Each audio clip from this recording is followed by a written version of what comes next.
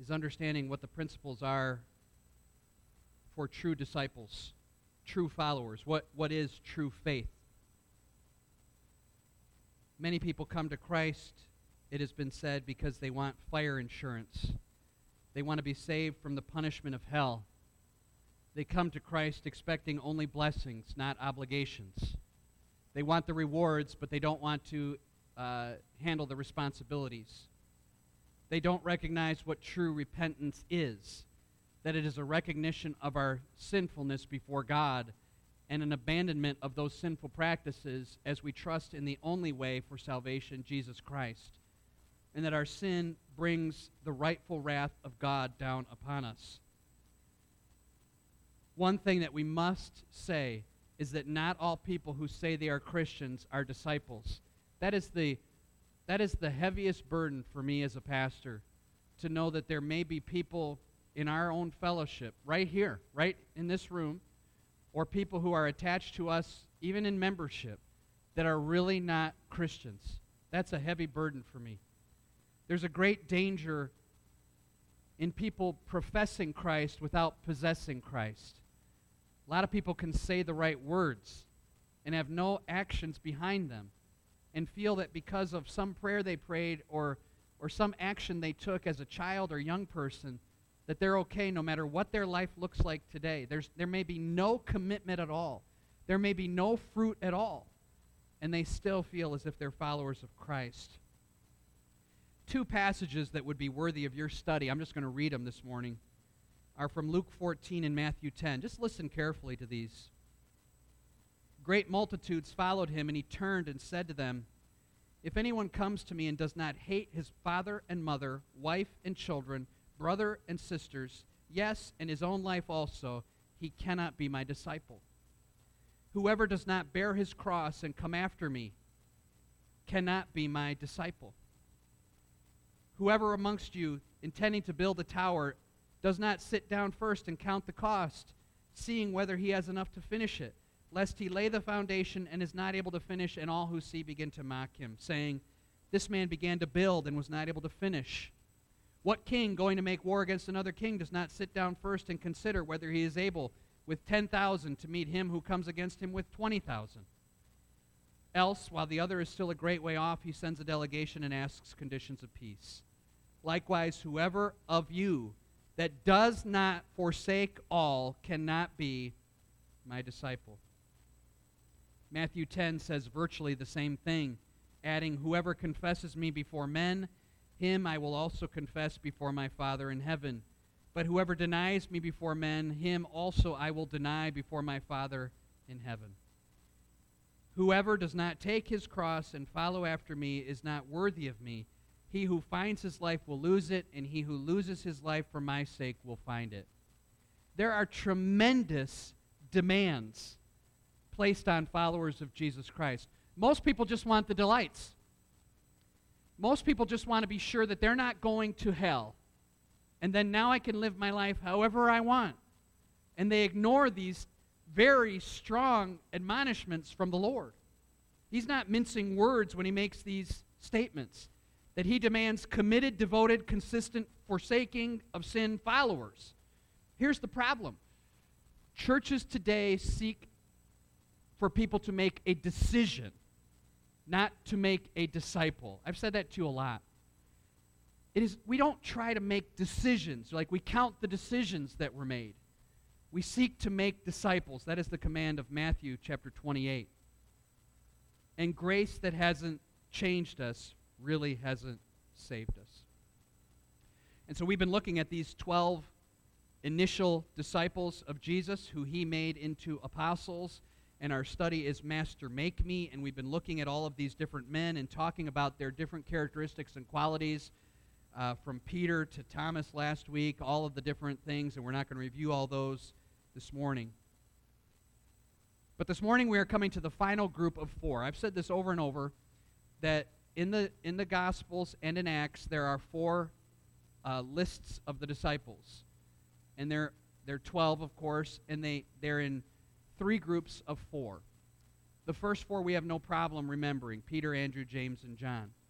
The second 4 are a little bit more unknown, and they some of them have kind of are highlighted in the Scripture: Philip, Bartholomew, Matthew, and Thomas. You would probably get all those. But I can imagine if you were on Jeopardy and you saw the Bible category and you got the Daily Double, and you're like, I know the Bible. You already had the little interview with Alex Trebek, and you said, I'm a great churchgoer. I'm a follower of Jesus Christ. Oh, so I'm going to make it a true Daily Double, Alex.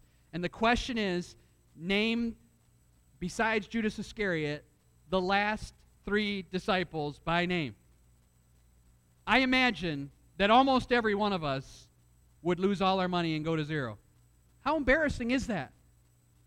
Here we have 3 of the initial, let's say 11 faithful, eliminate Judas for a minute, who gave up everything to follow Jesus Christ,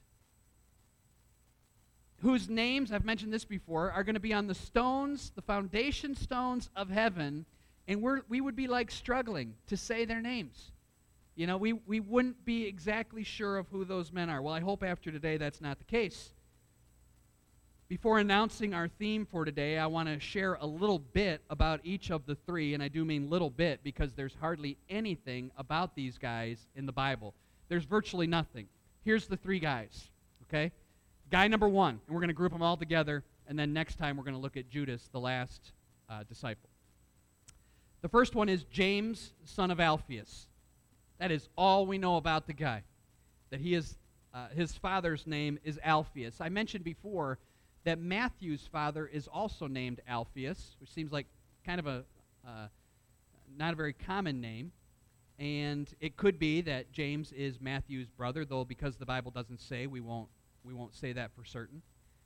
If Mark 15:40 is to be connected with James, which some people do, he's listed there as James the Less. Now, it's possible that that's a totally different James, James the Less. It's possible that James, son of Alphaeus, is James the Less. Let's take the idea that he is. How would you like that to be your memorial? You are the Less. And this is what you're known for. And people who believe that James, son of Alphaeus, is James the Less, believe that he was called James the Less to differentiate him between James, son of Zebedee. You know, you got James, son of Zebedee. Well, he's the great one because he's part of the inner circle. This is James the Less. Or maybe it was because he was short. Or maybe it was because he was young. These are all just speculations. If it is the case, then we also know his mother's name. And for a guy named James the Less, you know what his mother's name would be. If you could look at Mark 15:40 later. His mother's name is the other Mary. So here's some very obscure people. Remember the passage where it says Mary went to the tomb and Mary Magdalene, and there was another Mary. That's all you know about her. So it could be that Alphaeus and the other Mary were mother and father to James the Less. And that's all we know about the guy, this follower of Jesus Christ. So build a sermon around that one. Let's look at the second guy. That's the extent of our knowledge. In fact, we would say that the hallmark of James is his obscurity, is his anonymity. Second guy. Now keep this in mind, because if you're ever on Jeopardy, you'll have me to thank. Simon the Zealot. Simon the Zealot. And again, these are in that final group of 4. In 2 places, in the lists, okay, the only place we see Simon the Zealot is in the lists. So he's listed 4 times. 2 times he's called Simon the Zealot. 2 times he's called Simon the Canaanite.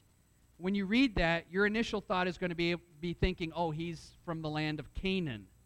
Some people think he is, it means that he is from Cana of Galilee, the city where Jesus performed the miracle of turning water into wine, and that they even then say that Simon the Zealot was the husband at that wedding.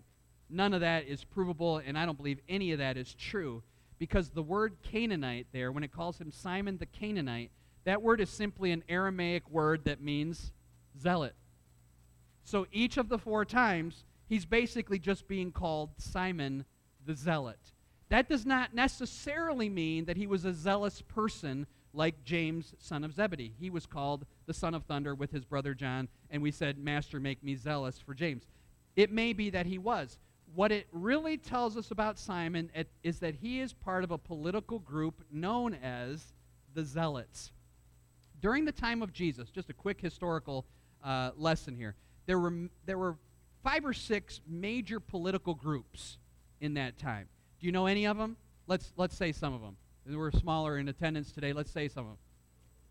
The Herodians. These are people who ascribed to the Roman rule, and they followed Herod just by their name, Herodian. You can tell what that is. Another group. Say it loud enough so I can hear you over this. The Pharisees, they were like strict with the law. It's like outward appearances are all that matters, very ritualistic, even adding to the law, looking down upon others, very self-righteous, hypocritical group, very powerful group in Jesus' day, a very influential group. With the Pharisees, you have the Sadducees. These are despicable people that have no hope because they don't believe in a resurrection, they don't believe in angels, they don't believe in the spiritual realm, and that group really pittered out. Because who's going to join a group like that? Right? Come join our group. Well, what do you stand for? We stand for no hope. Oh, okay, that's really a group I want to be a part of, right? Everybody's abandoning that group, so they just fizzled out into nothing. Then you have the publicans, known as tax collectors, and then you have these zealots. Zealots were people who wanted to overthrow the Roman government.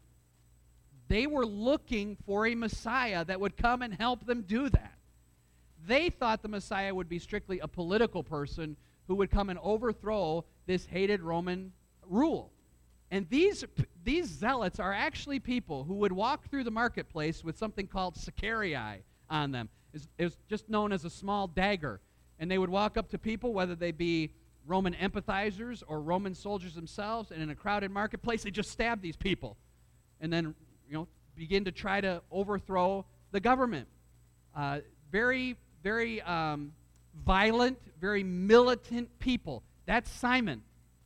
That's Simon the Zealot. And imagine which of those other groups of people zealots would be most like this with. Which group of all those other groups I mentioned, which of the groups are going to be, there might be two correct answers, which of the groups are going to be really head-to-head with? The Herodians, number one, and I would say the tax collectors, these publicans who are helping Rome. They're in Rome's pocket, really. Now think about this. As the disciples are walking around, you got a zealot and you got a tax collector together in that group. See what Christ has done with these men? He has changed them into this cohesive, loving group, and Simon must have abandoned. Remember what we just read in Luke 14 and Matthew 10? You got to abandon your life. Well, Simon's life up to that point was tied in with the overthrow of Rome. He had political aspirations, military aspirations. When Christ called him, he abandoned all that and became a man of Christ. Pretty fascinating. Third guy. So we have James, son of Alphaeus, Simon the Zealot, and then we have Judas, son of James. Also, if you look in John 14, which we're going to be tackling this passage in just a second, verse 22 is, he's not Iscariot. I can imagine he always went around introducing himself that way, especially after the death of Judas and after he revealed himself to be a betrayer. I don't think he would say that beforehand because Judas was a nice guy, a follower of Christ, it seemed. But afterwards, he's probably preaching, and they're like, hey, you're one of the apostles. Who are you? Judas, not Iscariot. I'm not him, not that guy. Because he was a goner anyway, but that's how he's referred to. That he also has a couple of other names in the Bible, just to not confuse you. He's also called Thaddeus, and he's also called Lebbeus. It could be that he's got these three names, Judas, Thaddeus, or Lebbeus. And I imagine if you were on Jeopardy, Alex would accept any of those answers. How'd you like to be that to be your lasting legacy in Scripture?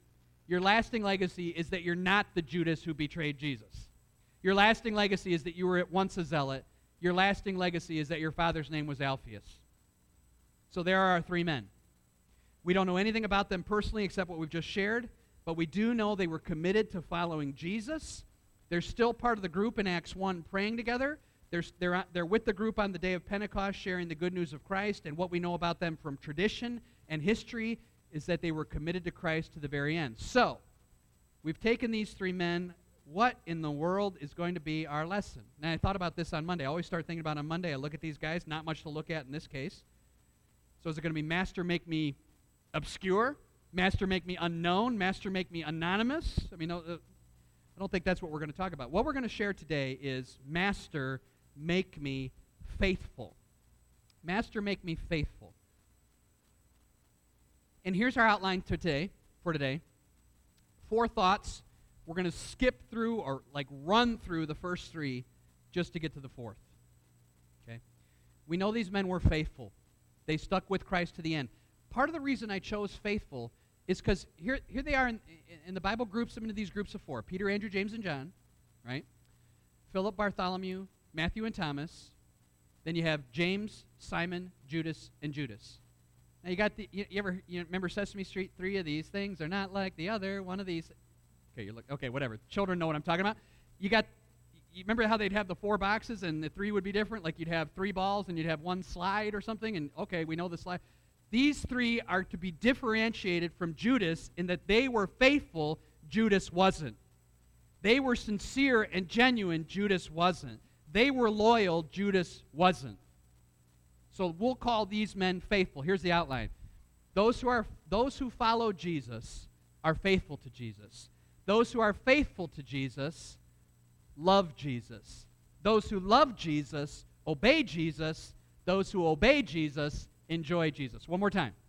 Those who follow Jesus are faithful to Jesus. Those who are faithful to Jesus love Jesus. Those who love Jesus obey Jesus. Those who obey Jesus enjoy Jesus. We're going to race through all of them to get to the enjoying Jesus part. Okay? Because here's 3 men who abandoned their father, Alphaeus, the other Mary, son of James is the other Judas, abandoned those guys, stayed faithful to Christ, and now, and for all of eternity, even in their lives enjoyed Christ, but for all of eternity will enjoy him. Those who follow Jesus are faithful to Jesus. Those who are faithful to Jesus love Jesus. Those who love Jesus obey Jesus. Those who obey Jesus enjoy Jesus. We're going to go real quickly through the first 3, so hang on. Those who follow Jesus are faithful to Jesus.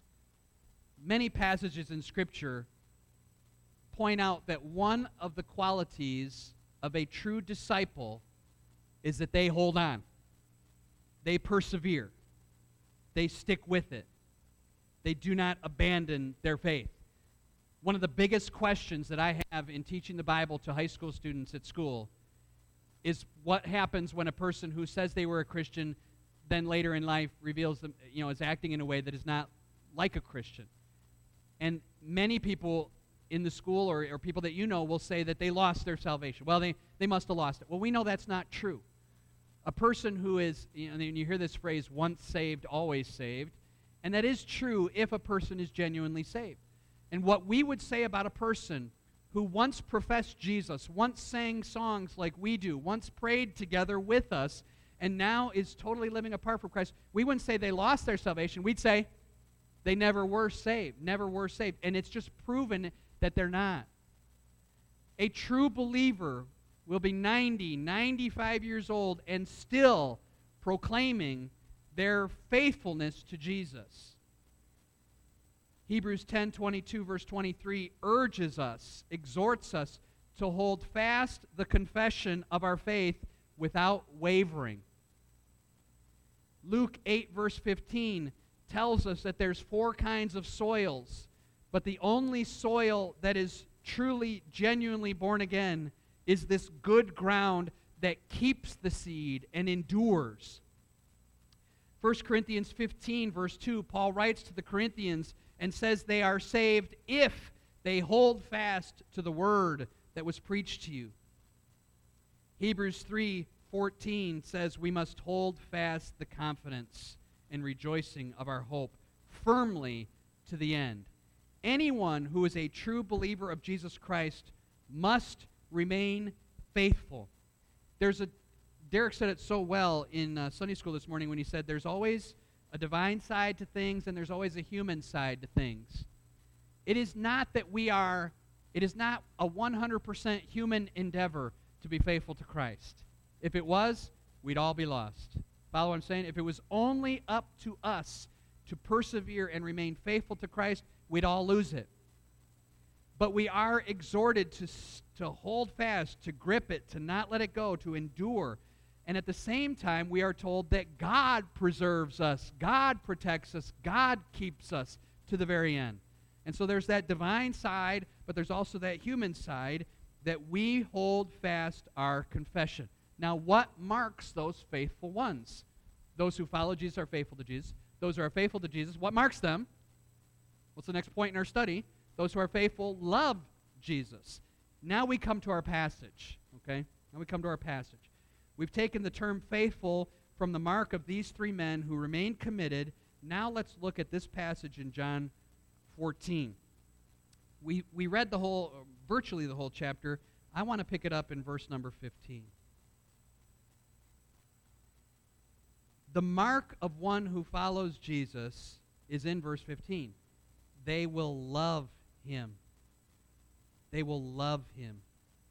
If you love me, keep my commandments. Some of you might have a New American Standard or an English Standard Version or a different version of the Bible in your laps today.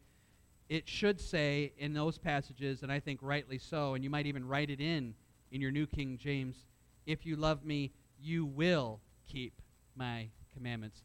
It's not so much an exhortation as it is a statement of fact. Those who love me will obey me. And we're kind of jumping into point number 3, but I told you we were going to race through it. Loving Jesus is not an emotional feeling. It is not coming in and getting the warm fuzzies during worship and saying, I love Jesus. It is an abandoning of all of our hopes and attachments in this life and honoring him supremely. As I mentioned, the only thing we learned about these men are their family members and their philosophical positions, and they abandoned those for Christ. In Matthew 19, verse 27, and we're going to say this verse a couple of times in our message, Peter, speaking on behalf of all the disciples, says, see, we, talking about all of them, we have left all to follow you. We have left all to follow you. Now, loving Jesus, as I said, is not just emotional feeling. We're already in point 3. Don't get excited because the message is long once we get into point 4. But point 3 says, those who love Jesus will obey Jesus. That is the mark of your love. Do you obey him? Do you obey him? If you love me, you will keep my commandments. How is love recognized in true believers? It is seen through obedience. Love and obedience are inseparably linked to one another. Jesus here is teaching his disciples in the upper room that love and obedience are distinctly linked. Why are we not saying then, for this morning's message, Master, make me obedient? Think about that. Why wasn't that the lesson? Or, Master, make me love you. Because those things are not things the Master can do for us unless we are faithful to him. If we say, Master, make me obey you, what we become is a legalist. Any obedience that is not rooted in our love for Christ is legalism. We obey him because we love him. We don't. I've taught on this a little bit before and talked about the obedience that our children have. It goes through stages and steps. And I'm not going to review that whole thing. But initially, our kids love us out of fear. I'm going to spank you. I'm going to take away a toy. They obey us out of fear. Then they might obey us out of duty. Well, I have to. But eventually you want them to obey you out of love, right? And it is a weak obedience for the believer who obeys simply out of duty, just because we have to. And it's a legalistic obedience. We obey him because we love him. We can't say, Master, make me obedient, because obedient is a fruit of love. And we can't say, Master, make me love, because love is a fruit of the Spirit. It is something the Spirit produces in us as believers. It's not something that we can make ourselves do. Love is the fruit of a faithful connection to Jesus. So what we need to be is faithful. Then we will demonstrate our love through obedience before we finally enjoy the blessings of Christ. I hope that makes sense. I think that's really important for Christians to understand. Obedience must be fueled by duty. John talks about this a lot. Just some verses for your future reference in reading. 1 John 2, 3-5. How do we know that we know him? If we keep his commandments. How do we know that we know him? He who says, I know him, and does not keep his commandments is a liar. Whoever keeps his word, love of God is perfected in him. 1 John 3, verse 24. he who keeps his commandments abides in him. 1 John 5, 2 and 3.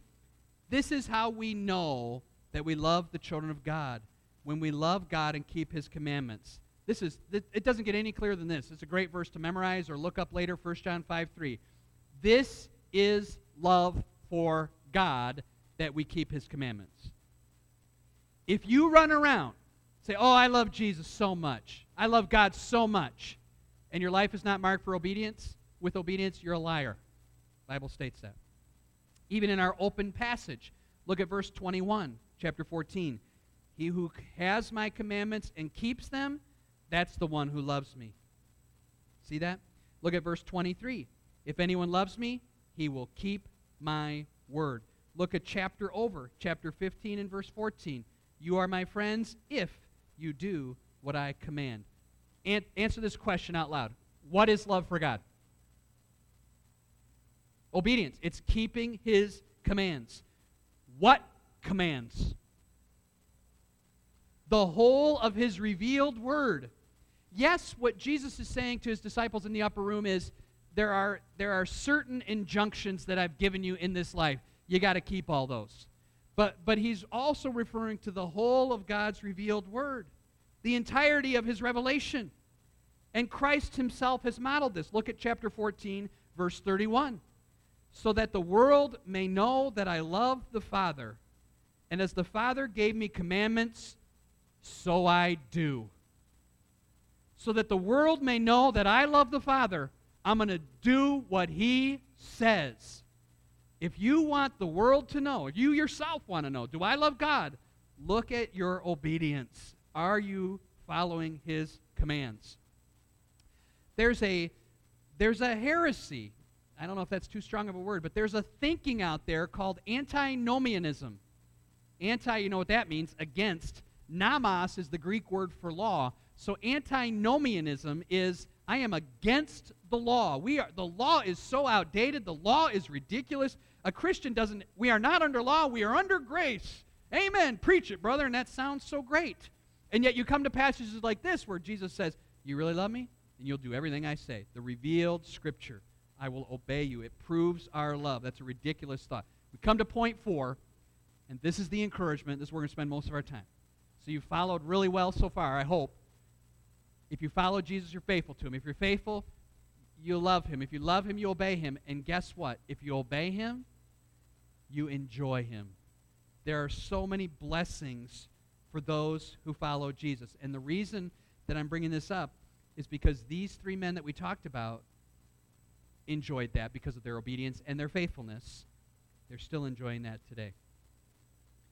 There are blessings for those who live this type of life. There are joys for true followers that will blast away any of the temporary joys in this life. I go back to the Matthew 19 verse that I read earlier, and I want to read the whole thing now.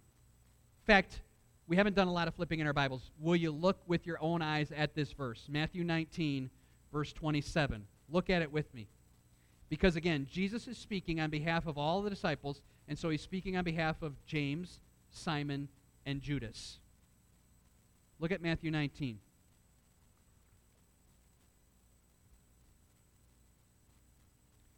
It's verse 27.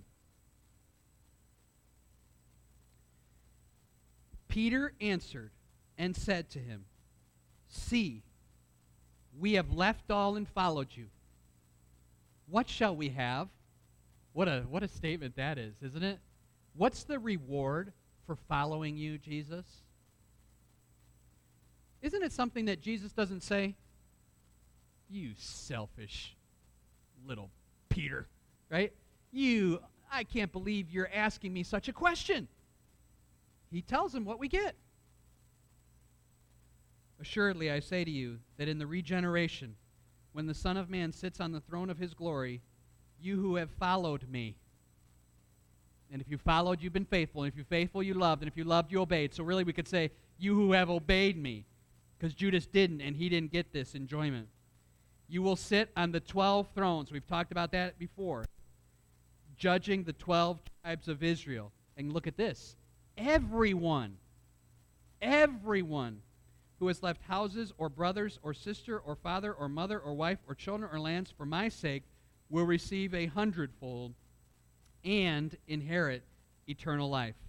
There are blessings and promises and joys for those who obey.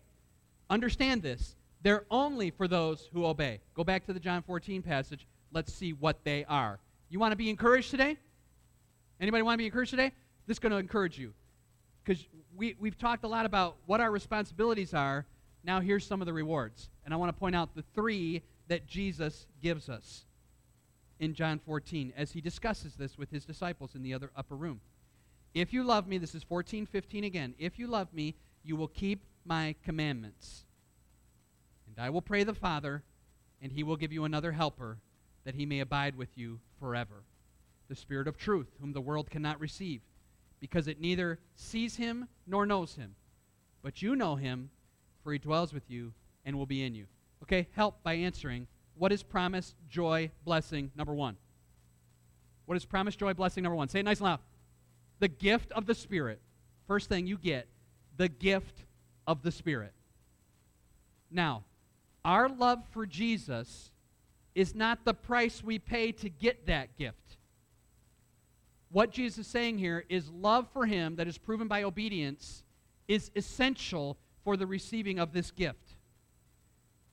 True followers of Jesus will love him, will obey him, and for that, as that relationship is established, Jesus secures for us another helper.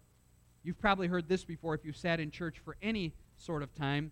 There's a couple of words for the word another in the Greek. If I say one is another of the same kind, one is another of a different kind. Okay? If we're having a dessert fellowship tonight, and there were several types of dessert, and I was sitting with someone, I wanted to continue a conversation, I say to somebody, will you go get me another piece of pie? It would almost be like I'm saying, I had a piece of pie, I want another of the same kind, I want another. But if I just said, will you go get me another dessert, that's another of a different kind. The word that's being used here is another of the same kind. The helper that is going to come is exactly like himself. The word is paraclete. It means one who is called alongside to encourage and exhort, and his identity is given for us in verse 17 when he's called the Spirit of truth. He will bear witness to the truth, and he will empower true followers of Jesus to live for the truth. Here's what followers of Jesus get. They get the Spirit, who is just like Jesus, who is going to come spotlight truth for them and empower them to live for truth. And it's going to be a permanent indwelling that this Spirit does.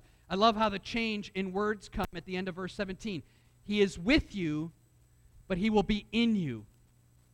Right? In the Old Testament, and up to this point, the Spirit of God has just been with the disciples. Now he will be in you, empowering you to live for truth. And the world doesn't receive this because the world can't know him. The world doesn't accept him. He is unknown to them. Only those who by their obedience prove their love for Jesus and through their ongoing faithfulness receive the blessing of Jesus, or that he provides the Spirit. The blessing, this first blessing, the gift of the Holy Spirit. The Holy Spirit glorifies Jesus by teaching us about him through the Scriptures, drawing us to him, reproducing Christ in us. Think about what the Spirit of God does for true believers. Now, unbelievers don't get this blessing. The Spirit leads us to victory over sin by praying for us, Romans 8 tells us, teaching us how to pray, showing us what God's will is, and empowering us to walk in that way.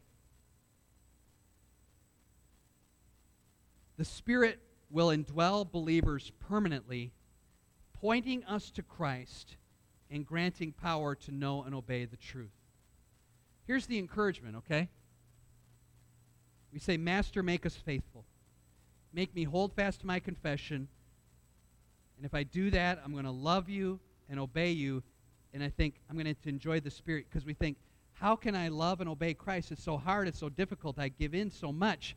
Well, the Spirit is promised to illuminate truth to you and then empower you to live it. That's a great confidence for us is that he will help us in that victory.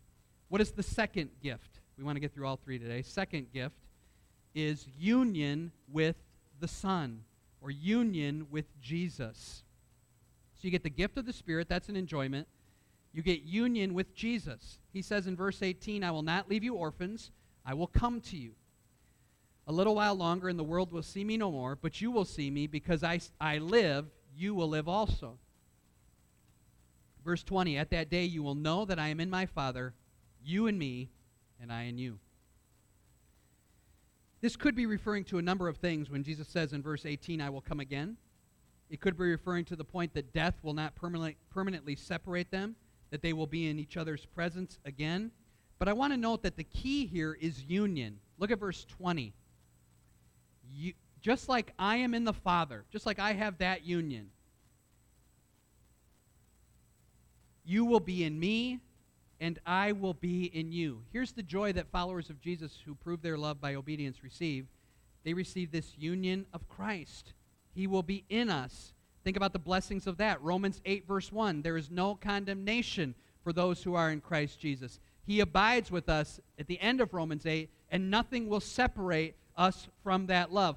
But the greatest guarantee of union with Christ is given us in the passage. What is the greatest guarantee that those of us who are united with Christ, he in us and I in him, what is the greatest blessing we have? It starts with letter L in the passage.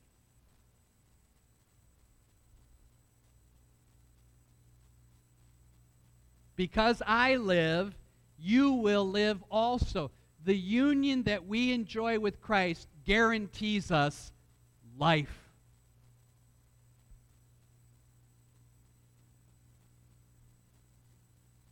That's mind-blowing. People who sit under solid preaching and desire Christ for the wrong reasons, right, just to avoid hell and to have all these blessings, let's think of it this way. Let's think of the piano as the blessings of Christ, right? And they're being offered to all people through the gospel. And I'm way over here, and boy, I would love those blessings, right? And some people just jump right to those blessings. They kind of take the long way around and say, I want these blessings so bad. Oh, thank you, Jesus, for saving me. Thank you for the joy of knowing I'll have eternal life. But they don't go through the flags, right? They don't love him. They don't obey him. That's what true followership is. It's not just saying, Lord, save me from hell. Oh, praise God he did. No, only those who enjoy that blessing of eternal life are those who have proven themselves through obedience. I hope you're getting that. Judas didn't enjoy it. Judas is not enjoying eternal life right now. I told the kids at school that, and some of them were shocked. Well, didn't Jesus forgive him for betraying him? Well, what do you think that life demonstrates? It demonstrates a non-faithfulness, a non-obedience. This is why there's so many exhortations to stick to it, to hold fast, so we will enjoy that life. I love that phrase. Because I live, you will live also. This union, his resurrection, which he's promising here right now, he says, I will come to you. My death is not the end, is the basis for eternal life. And eternal life starts now. And here's the problem with unbelievers. When eternal life is offered to them, they say, oh, I want that, right? Because they think all that it is peace and joy in the afterlife, but this life is for me. Eternal life starts now in this sense. When we come to Christ and we have that union with him, we now have a spiritual perception of things and an enjoyment of life with God now that motivates our obedience, that gives us purpose and mission for this life. And we enjoy that life now. And he is the Lord of our life now. That is the difference between true followers and unbelievers. An understanding and a perception of spiritual things. What is the third gift? I want to get to this and finish. We have the presence and the gift of the Spirit, which empowers us to live truthfully. We have the union of Christ, which basically gives us life, the guarantee of life. And the third thing is, look at verse 21. He who keeps my commands, he who has my commandments and keeps them, it is he who loves me. And he who loves me will be loved by my Father. Should be an easy thing to point out there, right? You have the gift of the Spirit. You have union with Christ. What do you have thirdly? Love of the Father. Love of the Father. The whole Trinity is involved in these joys that we have. Isn't that awesome? The Trinity is involved. The Spirit, the Son, the Father. Also that Jesus will love us and disclose himself to us. He will know us and understand us. Now, let's go back to these three guys real quick. Because in the midst of this discussion, who speaks? Verse 22, it's one of our guys. Simon doesn't speak in Scripture. James doesn't speak in Scripture. This is the only place that the third guy, Judas, speaks in Scripture. And you know what he says? Why is this not for everybody? That's basically what he's saying. Look at it. Judas, not Iscariot, verse 22. Judas, not Iscariot, said to him, Lord, how is it that you will manifest yourself to us and not to the world? Isn't he tender? Everybody needs this, he's saying. If you look at John 14, we had Philip ask a question, we had Thomas ask a question, we have Judas ask a question. You know what the questions are? I think Thomas is first. He says, show us the way. Show us the way. We don't know the way. Show us the way. And then Philip says, show us the Father. We haven't seen the Father. Show us the Father. You know what Judas says? Show everybody. Show everybody everything. What a great guy, isn't he? Reveal yourself to the world. The world needs the Spirit. The world needs you, union with you. The world needs the love of the Father. Why won't you do this for everybody? He's saying. And Jesus says, the only people who get this are the people who obey me. Look at his response. Jesus answered and said to him, 23, if anyone loves me, he will keep my word, and my Father will love him. And we, Trinity, we will come to him and make our home with him. Those pronouns are important. I said the Trinity was all involved. Who's the we and who's the our? In the immediate context, he's talking about Father and Son, but just a few verses earlier, he's talking about Spirit. He means everybody. Verse 24, he who does not love me and does not keep my word, and the word which you hear is mine. He who does not love me does not keep my words, and the words which you hear is not mine, but the Father who sent me. Show everybody, Jesus. Jesus makes it clear that these blessings, the Spirit, the love, the life, the perception and knowledge of Christ, the joys, the blessings, the promises, only come to those who obey him.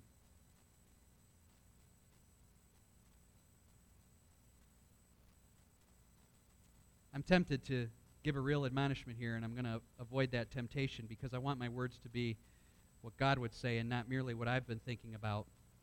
So let me just say it softly this way as an admonishment. How can I say this? Sometimes, even true believers can, and you can tell I'm struggling with my words because I want to be real careful, can fall into the trap of just wanting to enjoy the blessings without the obligations too. Yes, there's definitely unbelievers who think they're saved because they prayed some prayer because they were so motivated and urged to respond to Jesus simply because of all that was offered. I frequently tell students in school, and maybe I've told you this before, I could go into like a 4th or 5th grade school class and say, does anybody want to go to heaven? And almost all the kids would raise their hands. Because everybody, I could talk about hell a little bit and scare these kids and then say, all right, all you have to do to go to heaven is go buy me a lollipop or run around the church 20 times. And I could coerce anybody to doing anything. And sometimes when we're presented with the joys of Christ like that, we just do what we're told, and maybe people have sat in a church and they've prayed the sinner's prayer, they've repeated after the preacher, they've gone forward, they shook a hand, they even went to a prayer closet and prayed, and they think they're saved. True believers who really have had that experience, and just because you walked an aisle or repeated a prayer or you prayed a prayer class, that doesn't mean you're not saved. You understand what I'm saying? You may have done those very same things, but those who truly do that obey Christ, not just because of the blessings that he offers, but because of the joy in knowing who he is. And true believers will want to experience as much of those blessings as they can in this life now. It is not just about waiting to enjoy Jesus in the future, right? True believers want to enjoy him now, and part of my fear is that there's so many passing and fleeting joys that keep people from their commitment to Christ and his church, and they're so busy doing those other things that the danger is, are they being swallowed up into other joys instead of the extreme and permanent and powerful joys that God offers true believers? I don't know. And I hope that's not the case with you. If you follow Christ, you will love him. And that love will be seen in your obedience. And your obedience will cause you to enjoy these blessings as James, son of Alphaeus, Simon the Zealot, and Judas also enjoyed. Josephus reports to us that James, son of Alphaeus, was thrown off the temple, stoned, and then clubbed to death. Simon the Zealot, a little more unclear. Some historians say he was crucified. Others say he was sawn in half. Judas, all that is said about him is that he potentially was beaten with sticks to death. It's a reminder from Hebrews 11 that says this: others were tortured, not accepting deliverance, that they might obtain a better resurrection. Still others had trial of mocking and scourging, chains and imprisonment. They were stoned, sawn in two, tempted, slain with the sword. They wandered about in sheepskins, goatskins, being destitute, afflicted, tormented, of whom the world was not worthy. Today, Simon, Judas, James are enjoying the eternal blessings of God for their faithfulness unto him. And let them stand as examples to us as we pray, Master, make me faithful. Let's pray.